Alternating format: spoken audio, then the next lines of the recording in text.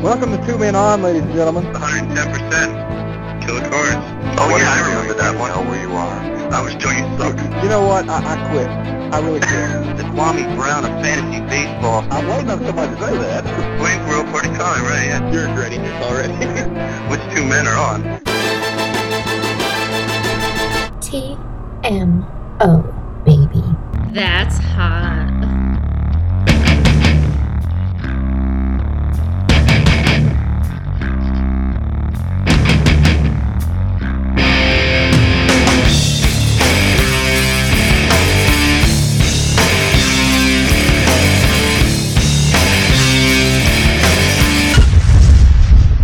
TMO 23, the North Division's a mess, and we're going to try to make sense of it with the help of everyone who owns a stake in the division. All 4 members of the North will join us today. Plus, the draft, it's in the books, and pitchers are, so far, as attractive as ever. You're listening to BDL Radio. This is Two Men On. Sweeping changes to the BDL's offensive format in December didn't play as much a role in draft strategies for league members as you might think, except for my co-host, who drafted nearly every shortstop on the board. Welcome to TMO, guys. This is Scotty of the Gens, and I'm joined as usual by the man who can't say no to a trade, Johnny Holmes. How you doing, Johnny? What's going on, Scotty? What's going on, BDL? I love draft time. It's like my favorite time of year. I guess September or October would be my favorite time, but I haven't won one yet. So. Yeah, it's always a fun time to get together for the draft. I think everybody really enjoys it, and really after having kind of not really a couple months off, but kind of as we see things slow for a couple months there prior to the draft, it's nice to kind of hit the ground running there in January and kind of remind ourselves that we have something really cool to do here, and it's a lot of fun. But we're going to get right into reaction for our 2012 draft. And Johnny, what did you think specifically of the first round in general? First round and generals. First round's in general. First round for the generals. Either or. There's actually 2 things I made note of specifically from the first round, and I'll touch on you in a second, actually. I love Brian's pick of Syndergaard. He was the one pitcher I was going to draft in this draft, like on purpose. I can't remember if I did draft any or didn't, but I was expecting him to kind of fall a little bit, but Brian got a good one, I think. All 3 of those Toronto pitchers that went are probably going to be pretty good. Definitely, yeah. It was. I think Chris of the Beers was probably a little surprised that Holtzman fell as far as he did there to his pick in the first round. That was 8 or 9, I believe, number 8. But I think the elite or potentially elite prospects in this draft were so populous in the first part of the first round and getting into most of the first round, really, that it really left the door open for some of those types of players to fall farther than one might have expected, and I think he was one. It was a good grab for the Beers there at number 8. Absolutely. That was one of the things I talked about with Chris as we were going through his first draft. And the other, we talked a little bit about your strategy going into the first round and announcing early on you wanted Rendon, passing over a guy like Cole, because I guess in our minds we were looking at the one pick you didn't have, and we were looking at Owen's team, and we were convinced he was going to go pitching all the way. Kind of wondering where you stood on that, why you didn't go Cole, Bauer, and then maybe look for Rendon later in the draft. I'm very curious. Well, I mean, really, I had my heart set on Rendon there for months. And, assuming that he can remain healthy, I think he's going to have a special career in the major leagues, and very anxious to see him develop. And really, when it gets down to it after that, the next few selections, the top part of this draft was just so darn deep with good arms that, and couple that fact with the fact that I had so many picks in the first round, almost felt like I could take a little bit of a risk. And I don't mean that to say that my number 2 pick is a risk, but the consensus really, I think, was that Cole was quite possibly the best arm in this draft. However, I think that Trevor Bauer, is much closer to the major leagues than Cole, and I believe that he stands to have a just as good a career as Cole in the major leagues. And looking at my draft board, I saw at number 3, and I knew Mike with the Mavericks there would be taking Cole. I knew that months in advance. But I looked at what I had coming, and after his selection, after that number 3, I had 4 consecutive picks, and I saw these other players on the board that would be available. Dylan Bundy specifically, Archie Bradley, and when it came down to it, I didn't feel like that I needed to take Cole at number 2. I felt like I could take Bauer, who I believe in just as much, and still grab some really, really great arms immediately after that number 3 pick. Yeah, I mean, I think I would say from a year ago, I was going after that number 1 pick in hopes to get Rendon. But what you got in Bundy, once the draft got here, I probably would have taken him 1 overall. Oh, really? Wow. I think he's gonna be really good. Yeah, I hope so. Brent likes to give me crap about Baltimore prospects never panning out these days, and of course, looking at my farm team, 2 of my better prospects now, Machado and Bundy, are with the Orioles, so he likes to get a laugh out of that. But I'm hoping for great things for both, so we'll see. Yeah, well, I wouldn't be doing my TMO job if I didn't ask the follow-up then. What do you plan on doing if Machado moves off shortstop? Are you happy with D. Gordon there? If Machado is moved off shortstop? Yeah.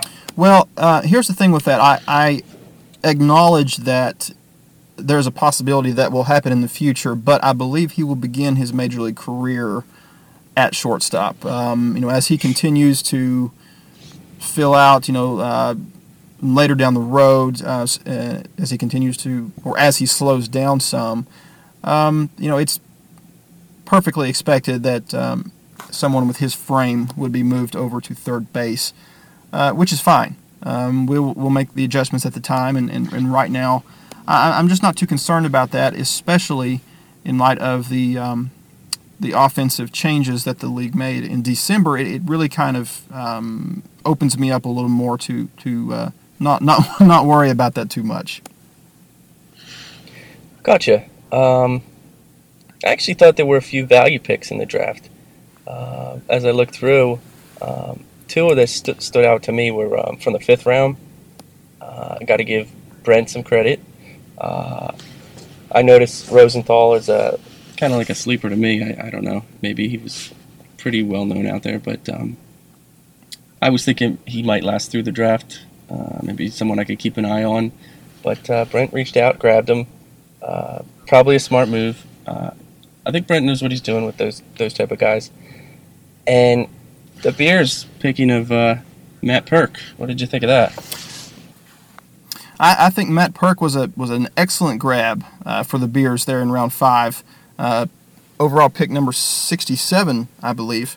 Perk has some questions. Has had shoulder issues. Didn't have a particularly good showing in the fall league late last year. But he's a former first-round pick for the Rangers who did not sign there in 2009. And I thought that was one of 2 good grabs for Chris in the Bears in the draft, talking of value picks, the other being Corey Spangenberg, second baseman. that he grabbed in round 2, overall pick number 29. I thought that he was one of the better second base prospects in the draft, and Chris did really well. I thought he had a good draft. Probably the one I'm most shocked of, actually, aside from Perk, is the Double Downs selection in round 4 of Blake Swihart, catcher in the Red Sox system, who I think will be a fairly significant offensive catching prospect sooner than later. I was very shocked to see him fall that far. And finally, the fourth name I had written down was Taylor Jungmann, who the Woo selected in round 2. Was a little shocked that he fell that far. Yeah, he's definitely up there with, close to the pitchers you had drafted up in the round 1, and to get him in round 2 was a nice grab. I think the Woo got both of those top-tier Milwaukee starters. I already think he's got a nice, a real solid pitching staff, and you'll hear later on my full feelings on how the Woo will do this year. But I guess to further comment, Perk is absolutely a great pick, I guess, from my standpoint. When losers are drafting like Joe Blanton and crap in the 5th round, Spangenberg, I'm not taking anything away from him as a player. However, it's just really difficult for me to look at hitting prospects in San Diego and even care for 10 seconds. True. Which actually brings me to the other second base prospect. I thought Colton Wong went first round to Brent, and I like him. They say he's got a good bat. I just don't know if he's first round second base talent, fantasy wise. Well, and that might be Johnny a good segue into another point. That being how did the offensive changes that were approved in December for the league, how did they make a difference in who was drafted at what positions, at what priorities in 2012, in the draft that we just completed? I think if you look up and down the draft board, you'll see some players that were taken out of perceived need, as opposed to being the best player on the board necessarily. And I'm not specifically referring to Wong, but just other. I think it's arguable when you look up and down the board that there was some influence based on that decision in December. But to what degree? What do you think? I would agree there's probably some influence. I'm pretty sure you may have some stats that tell us something about that. But my first glance was that the draft didn't kind of go any way I didn't already see it going. I thought, like you had mentioned, the top-tier players were the pitchers up top. And after that, there may have been one or two later on. I liked it as a hitting class, mainly. And that's where I've been going with my team in general. So, yeah, of course, the league approved adding 3 new offensive positions, an outfielder, a 4th outfielder, which will be added in 2013, and a corner infield and middle infield positions to be added in 2014. Just a few things to look at. There were a couple more bats taken in the first round this year compared to 2011, but it wasn't a big difference.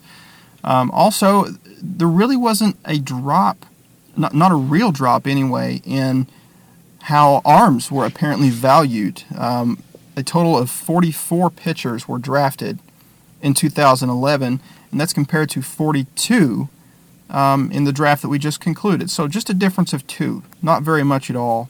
The one noticeable difference that I saw when I looked over the stats was there was a huge jump in the number of outfielders selected in this draft compared to last. In 2011, 9 outfielders were drafted.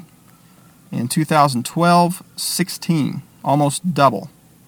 And I think you may be able to attribute that to the fact that the new outfield position will be the first to be added, a year from now.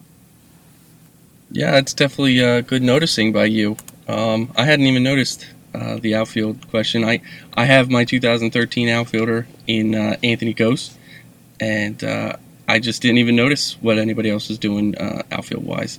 I think at some point we're going to have to get the creator of the Volleson Initiative on board to discuss this further. Absolutely. Well, Johnny, any more points on the draft? Well, I had written one other name down for value picks, and I don't want to call him a value pick. I just want to ask you a question, because when I drafted Addison Reed in the first round, I actually told a few guys before I was taking him, and there were a couple guys who said, "Who?" And it didn't make me question the pick. It just, I want to know if you think, if he turns out to be, the next Craig Kimbrell, the way I've been touting him and boasting on the boards, is that a value pick in the first round? Well, Johnny, I think if he helps you achieve your goal, then it absolutely was a value pick, because I believe you're counting on him to contribute to the Cars very soon, possibly this coming year. Correct? Correct. Okay, and I mean you're already on record, and you've said this several times, that despite the changes to your team over this offseason, you very much intend to compete at least for the North in 2012, and if he helps you toward that goal, then you absolutely made the right decision. Yeah, we will be seeing. I'm sure it'd be fun to do this a couple years down the line, and we'll have to look at these past drafts to see where these value picks have come from and who's been the best at them. I'm sure some of that work has been done on the boards. Have we ever discussed that on the show? I don't think so. Yeah, we'll have to get on that. Absolutely. Well, speaking of the crazy North Division, we were fortunate to have the entire North Division join us on TMO for this episode, and it was a fun time. We had a lot of fun with it. It was the first time we'd had that many people on the phone with us at one time, but it was a lot of fun. So let's throw it to all the guys right now, and we will dissect the 2012 BDL North Division. Entering 2012, there are some questions we can answer. We know the East is a two-team race. We know the West is a one-team race, though it's probably closer than ever in the damage era. And we know the Rebels are South favorites, as usual, unless you ask Scott Straub. But what we positively don't know, as we anxiously wait for pitchers and catchers to report, is what to make of the BDL North. But we're going to try to learn a little more about what to expect today, as we're joined on TMO for the first time ever by an entire division of guests. Backed by popular demand, they've not been here for a long time. Brent of the Wallabies. How are you, Brent? Doing pretty good. Cool. Joe, the Amish Brotherhood. It's great to be back. Cool. And I believe, for the first time on any BDL show, correct me if I'm wrong, is Kevin of the Double Downs. Yes, I am a first-time caller in, long-time listener, though. Awesome. Of course, Johnny is here with us as well. And let's just get right into it, guys. Let's start with the big one. I think everyone can agree this is the big one. Johnny, Ryan Howard, Jason Bay for Josh Callmentor. You stated multiple times since beginning to dismantle the old killer cars last fall that you still expect to win the North in 2012. How does this particular trade get you closer to that goal? Okay, let's see. Well, I kind of deconstructed my team quite a bit, as you can tell, and I tried to get rid of most of my older players. I had been going with this core of guys that just kept fading in September, and it was getting real tired. So after actually being at the game where Howard struck out against Brian Wilson and watching another failed attempt by him last offseason, I figured it was pretty much time to move in a different direction. I don't know how he's going to come back, but I figure after all the moves I made, it was time to start rebuilding my pitching staff again. So I got younger again, and I'm just going to keep building from here. Okay. Kevin, Brent, and Joe, yes or no question. We'll go around. Kevin, we'll start with you. With age and injury taken into consideration, do you think that Johnny sold Ryan Howard for a fraction of his actual value? Yes, I believe he sold real low. Brent? Yes, but the more that I look at the trade, I don't know if it was as much of a fraction as it was at like the initial shock. The more I look at the deal, I'm just not sure. I wonder about Howard and his heel, and it may end up being not as bad as it seemed at first. Joe? Like everyone, I was pretty critical of the trade. I kind of scaled back that criticism. I know for a fact that Cole Mentor's been working on his velocity. He's up to 89 with the fastball now. If he gets to 90, steal. But it's a funky delivery though, so got that going for him. It is. Fair enough. Okay, Johnny.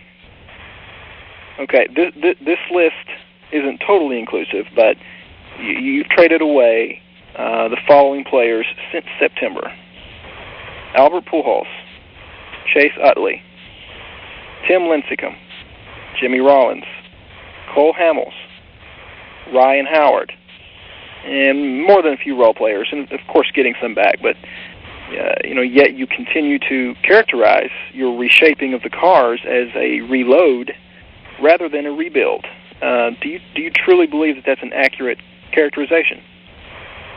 Now that I've finally kind of reached a point of content here, I just need to kind of, personally, I just want to build up my starting pitching again.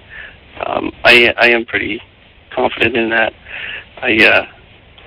Let's see, I think I mentioned a while back, what is it, extra innings, that I've been watching the Damage, and they've got a lot of younger studs than I have. And like I said, I had been suffering through a few Septembers, so I went for some younger studs, and I made sure I kept my closers and my stolen base threats to make sure I win a few categories at least.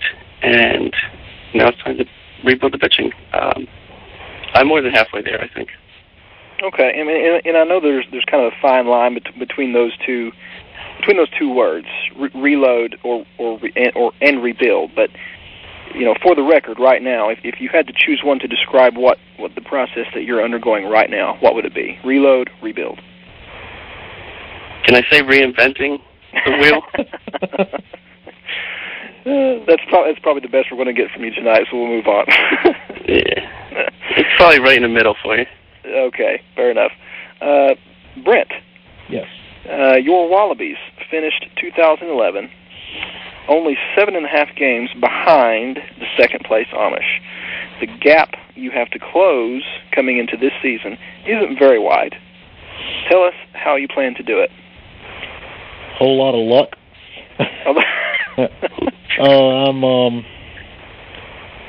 I've definitely, there's some holes on my team that I do need to fill, particularly in the outfield, with half of my outfield prospects going to Oakland and the other half of my pitching going to Oakland.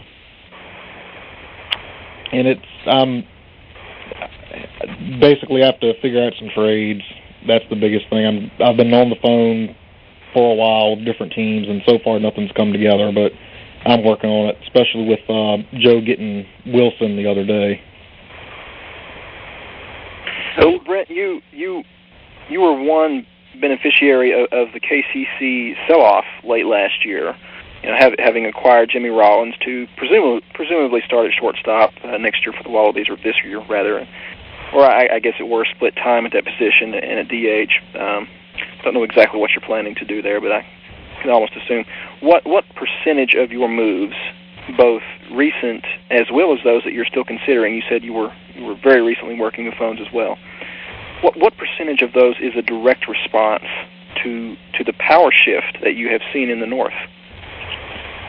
I would say about 70%. There were holes that I needed to address anyway, and then with Johnny moving a lot of his guys, Joe getting Wilson, Kevin's made a lot of noise too, and out of the four of us, I have probably been the least noisy. My biggest deal was getting Rollins at this point, and that shouldn't be my biggest trade by the time the season gets around. I hope. Okay. And Brent, the Wallabies, of course, won the inaugural North Division crown in 2006, but haven't sniffed the postseason since then. How important is it to you to finally get back there? Well, last year we were close until about halfway. We went against the Rebels and we finished 0-10, the first OFER in Wallabies history. And then we went through the East Division, and that's what just knocked us out completely. We were real close. We were down Zimmerman for most of the year, but Ryan Roberts was able to pick up the slack. So I'm hoping for a healthy Zimmerman, a healthy Cabrera, McCann, and the pieces are there. It's been a few holes to fill, but hoping to get there. And I want it bad, more than I wanted it last year.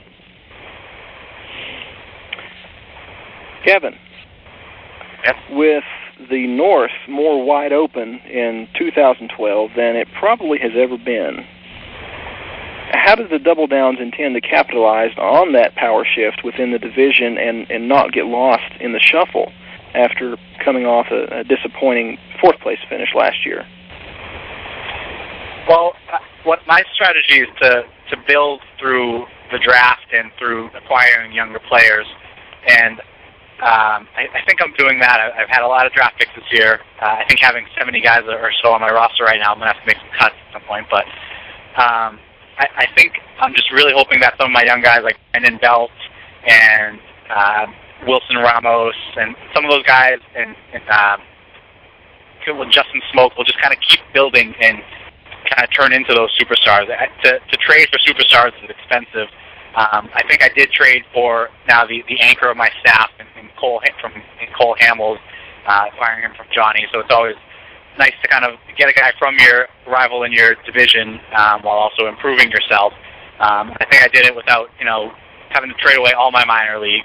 So I had to give up a little bit there, but just kind of trying to build without destroying my minor league depth, and just kind of hope that some of the young guys who are a step away kind of take that next step up right now. Oh, okay, and on that note also, Kevin, what specific level of improvement do you need to see from the Double Downs in 2012 to consider this season upcoming a success? Right now I really like to work my way towards 500 and be in the playoff hunt for the season. I think, I started off strong last year. I had a big 9-1 win over the Cars. I performed well against the Amish last year. I went away for 3 weeks, and my team kind of tanked. I think I had a 1-9 against the Kill Devil and a couple other teams that didn't do too well. Not necessarily because I was away. My pitching kind of fell apart at the same time. It didn't hold up. So this year I'm hoping that really building up that pitching staff, having that anchor in a Hamels, and then hoping another year of experience through some of the younger guys like Zach Britton and Ogando. Hopefully their success won't be so up and down last year. They really had their moments, and they carried me some weeks, but there were some weeks where those 3-run starts with 9 runs, they put you in too much of a hole, and I didn't have the depth at pitching staff last year to withstand that and win some of the counting categories, especially in pitching. So. Right. Do you think that in expectation of possibly wild card contention might be within that reach? I certainly hope so. Part of the reason why I decided to make the Hamels trade and to kind of try and get more in it last year was seeing what the Panthers did in the South last year, and just looking at that team, looking at my team, and thinking that a few trades here and there. If I didn't sell off one player here or there, I felt like I had just as good of a team. I know it's a different division, but I could have hung in there, I think, if I hadn't made a few trades here and there. So maybe now, with a couple of my younger guys getting older and and making a few trades here and there, I think maybe I can get into contention for that wild card spot. Now, Kevin, you've also benefited from Anaheim's changes lately. Of course, as you mentioned, acquiring the 28-year-old Cole Hamels there, and recently picked up a trio of arms from a damage as well. To really thrust yourself into the division title contention, whether it be this year or next year, looking ahead a little bit, what needs for your team do you consider imperative? What do you think will bring you to that level? I think the biggest thing for me now is really getting that one or two superstar hitters who can, put up 40 home runs and, get the 20, 30 steals. And I need that Ryan Braun or that, that big name player. Because right now my offense, I feel like I'm kind of shifting guys in and out and hoping I get lucky with, playing some matchups. And it's hard in this league with the size of the roster to kind of do the depth game, which I tried to do last year. And it's, you can't keep that many offensive players on your team and compete. So I feel like I have a lot of depth on my offense, but really establishing those, top-level guys so I'm not having to play matchups, I think would really get me there. And I'm hoping, a guy like Belt can do that, or Alex Gordon can take the next step up. And some of my young prospects could really make that leap. Or if worse comes to worse, maybe, I feel like I have, 15 to 20 guys who are going to show up on a lot of prospect rankings. If I, package 3 of those and really have to go out and get that guy, I think I might be in position to do that either now or sometime down the line. Cool. All right. Blow up the minors. Blow them up. I've done it 2 years in a row. It's a great feeling. Joe, it's no secret that you consider your Amish Brotherhood the early de facto favorites for the North Crown in 2012. Oh, come on. Especially in light of the changes in Anaheim, but also because your squad finished only 4 games behind an intact Killer Car Company last year. Do you believe the Amish were poised to ascend to the top of the North, even if Johnny had retained the core of his team? Yes and no. Cop out. Yeah, I know. You're right. Yeah, I would have passed him this year. Whether your question. Oh, wow. Okay. There, come out swinging. Great. I spent 5 years building my lineup, just the lineup, to match Johnny's. And I got there last year. So all I needed to do was get a couple more arms, which, despite some horrible years last year, I still finished pretty good. I've had a lot of solid arms. But Johnny did me a favor and traded the power hitters that I've been molding my team after. And now I'm going to walk away with this division. As long as I can beat Kevin 2 out of 3 times.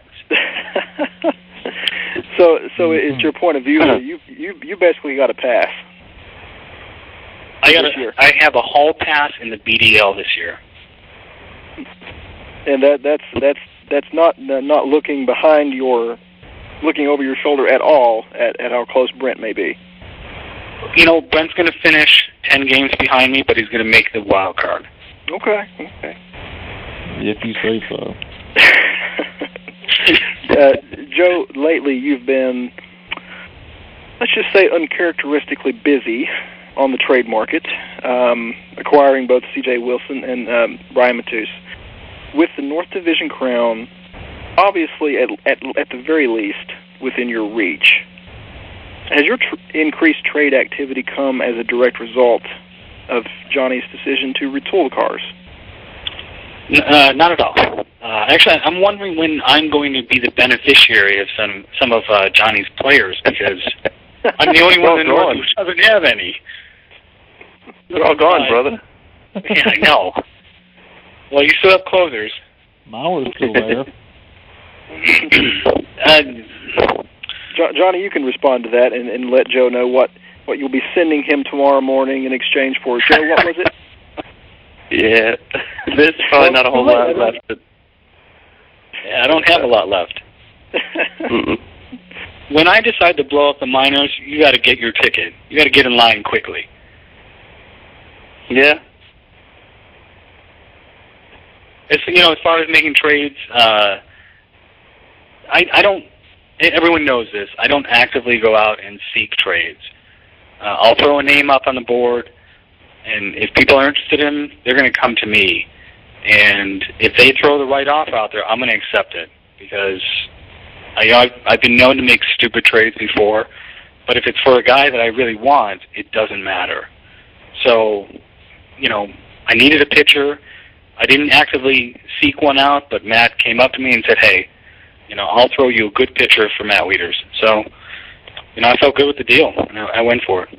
Okay. So, for the record, right now, you are completely confident that your current squad, as it stands tonight, after the recent trades, will get the job done in the North in 2012. It will, definitely. Johnny, do you agree with that? No. Brent, do you agree with that? No, not by a long shot. Kevin, do you agree with that? I think he's a favorite, but I don't think he's going to pull it out. Oh, wow, okay. Too many question marks I on think that that's roster. a strikeout, Mr. Weech. Your starting shortstop is Bonifacio. Well, you should have modified that question. As all of the four rosters currently stand, who's going to win the North? Okay, we might get there. Let me pose this, and this is to everybody. We'll go around, okay? Johnny, you're first. Okay. By August, how many teams in the North will be within 5 games of the division lead? Oh, boy. Well, let me rephrase. How many teams will either hold the division lead or be within 5 games of the lead by August? Right, I got you.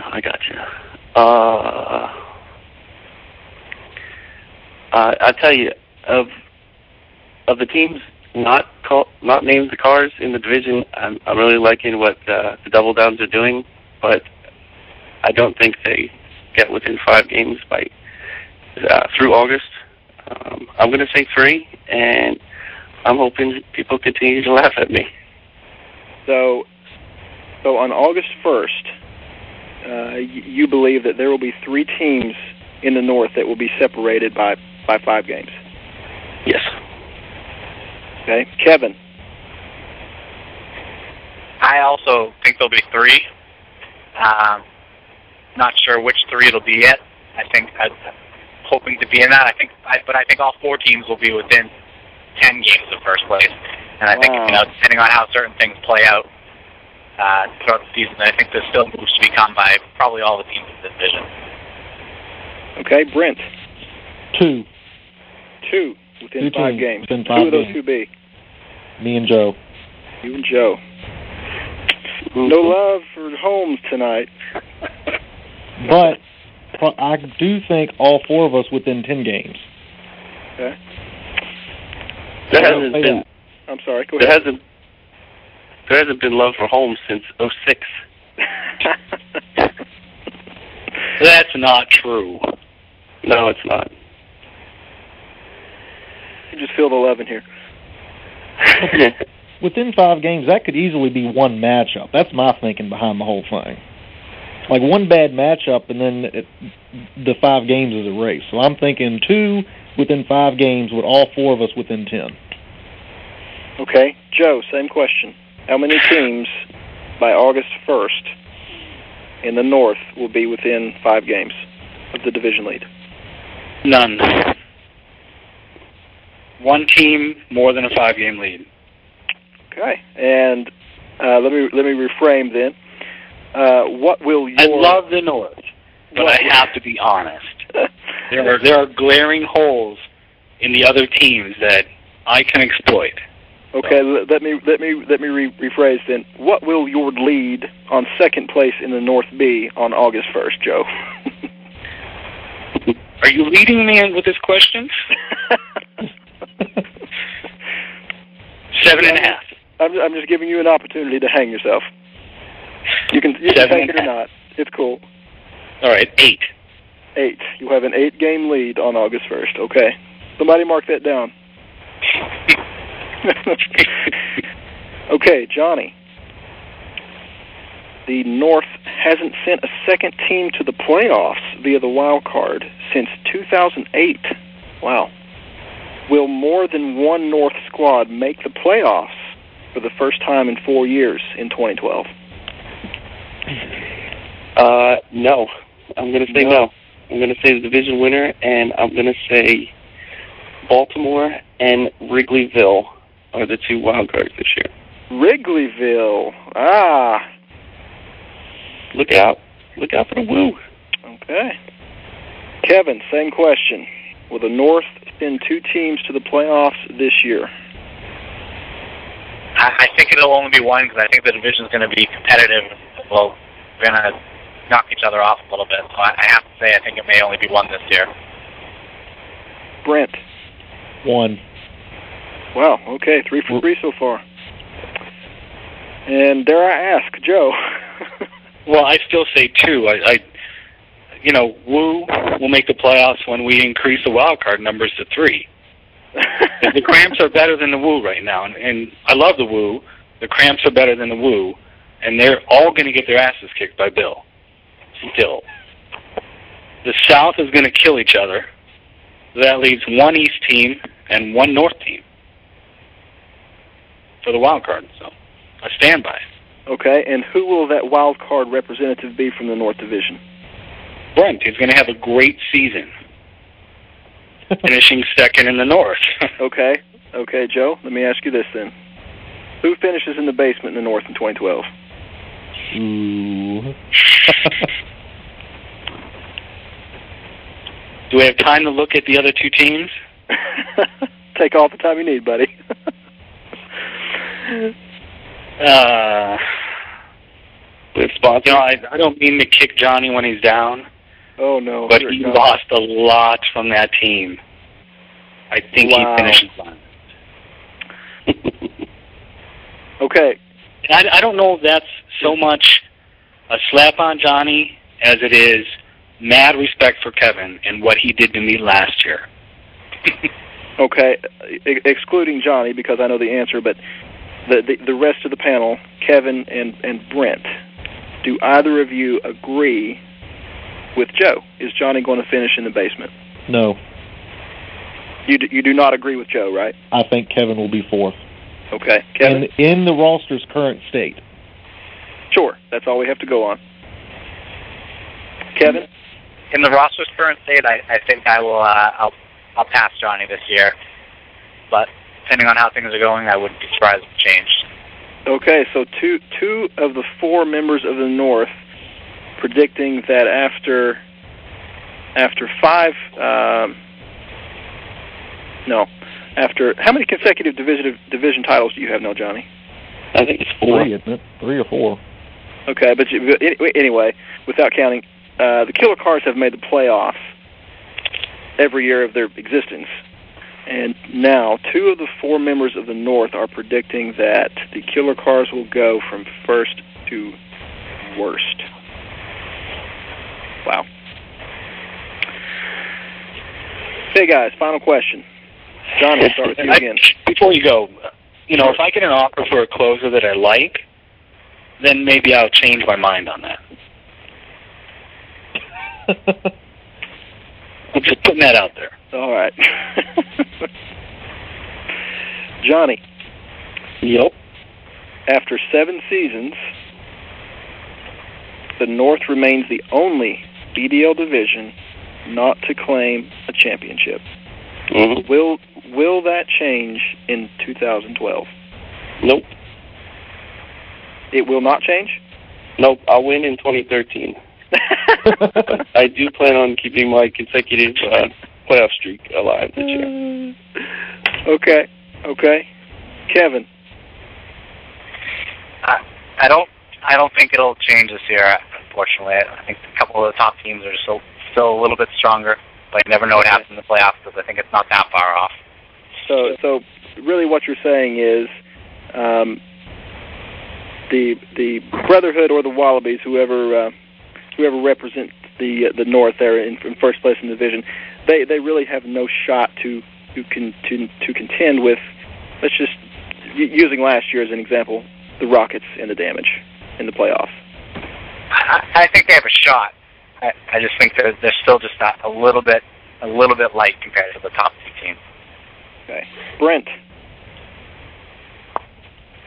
Yes. Yeah? Joe will win the whole thing after he gets in via wild card.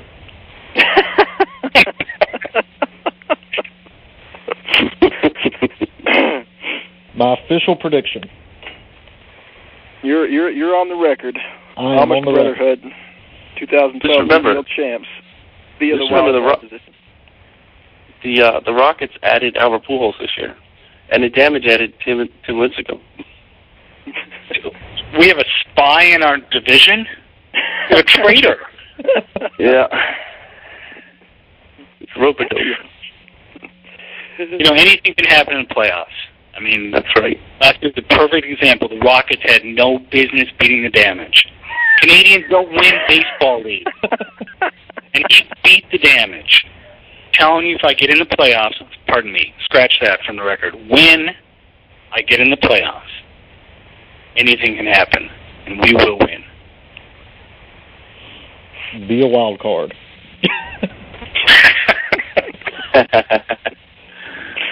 Okay, guys, I appreciate you guys joining us today. It was kind of hectic planning to get all of you on board for the show, to coordinate everybody's schedules, but we really appreciate you guys taking the time to work that out and be here. I think the North Division in 2012 has the potential to be the craziest division race maybe we've ever seen in BDL history. It's just so tough to call, but hopefully we've answered a few questions and rekindled a few rivalries and created some new questions tonight. But we certainly appreciate everybody being here with us, and we hope to have you back soon. Thanks for hosting, Johnny. It was fun, guys. Definitely we'll do it again. Scott? Yep, good talking. Good luck, everyone. Take care, Kevin.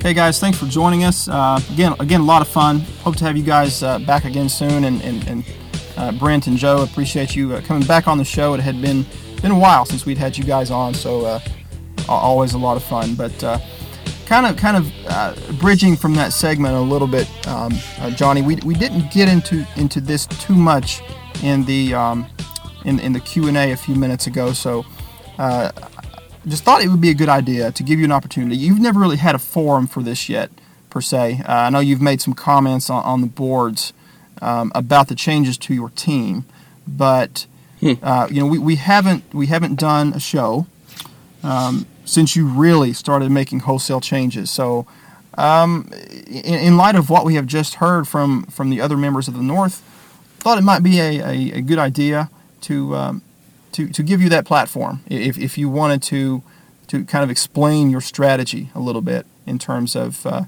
what has become of the Killer Cars and your goals for 2012 and going forward. Okay. Well, my goals for 2012 and going forward are and probably will stay to make the playoffs and win in the playoffs. I just decided to switch it up a little bit, and after hearing all the comments, I mean, I might be as equally happy to make the playoffs next year as I am to just kind of prove people a little wrong. I'm really hoping I do that. A lot of people seem to be thinking I got no shot, so maybe I'm just missing something. Maybe I've lost it. Maybe I've gone crazy.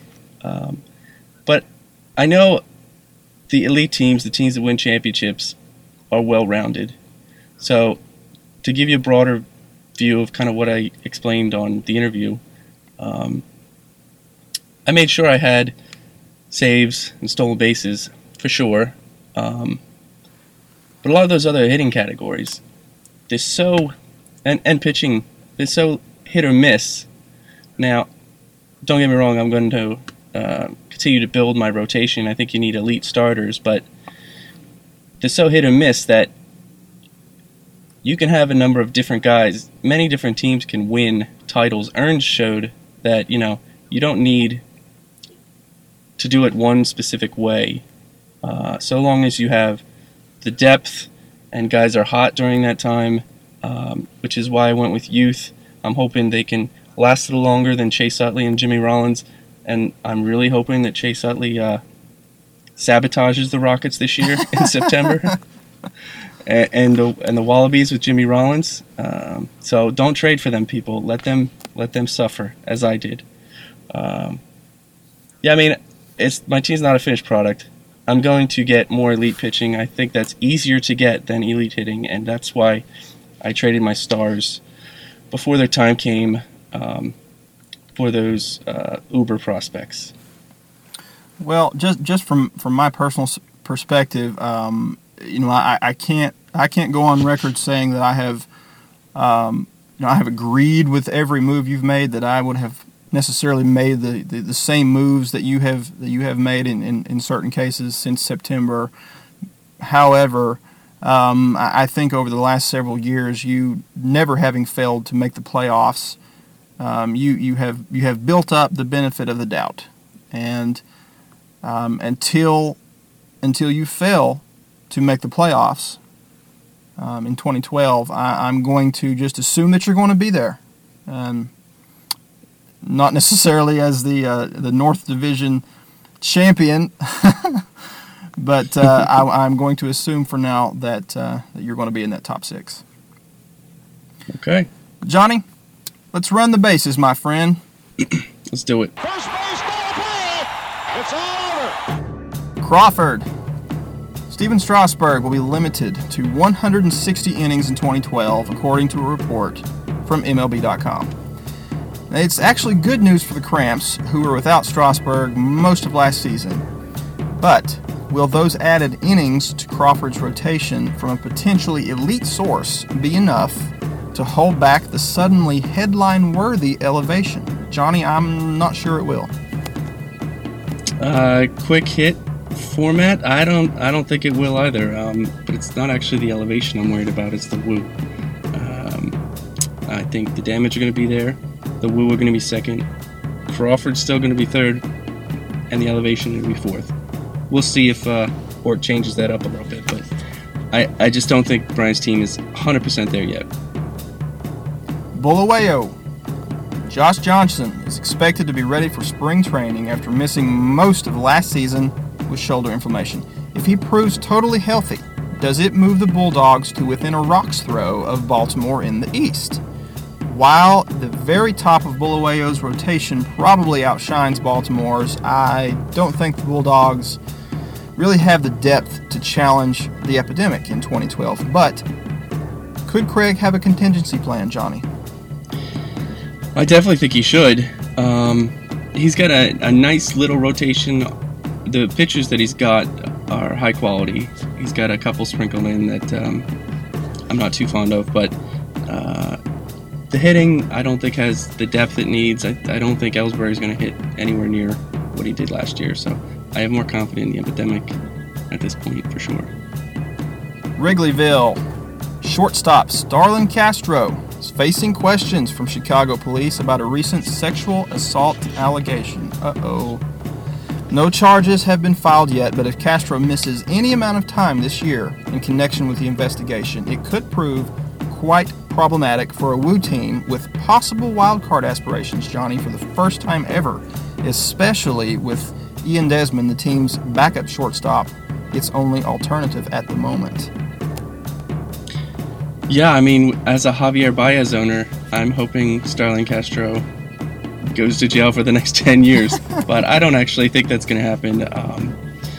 He may miss some time, but it's going to be the Woo's pitching staff that carries him this year.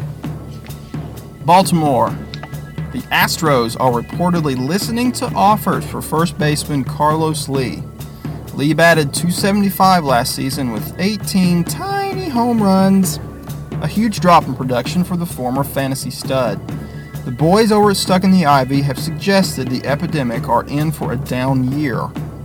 But if a change of scenery for Lee results in a rebound for the 35-year-old, it's one more weapon Baltimore has at its disposal to take aim at the Rockets. Yeah, I mean, for a team as a whole, I like the Epidemic as the second best team in that division. There's no question. He's not first. He's not third. I think I envisioned him taking a step backwards too. But Lee put up 92 RBIs last year. But if he can go somewhere with a better lineup, I think the Epidemic may just stave off him going downhill an extra year here. Okay, Johnny, that's all for today. It's been good, man. And guys, I promise you'll see us again sooner than you think, or hear us sooner than you think. So until next time, you have been listening to Two Men On. We're out.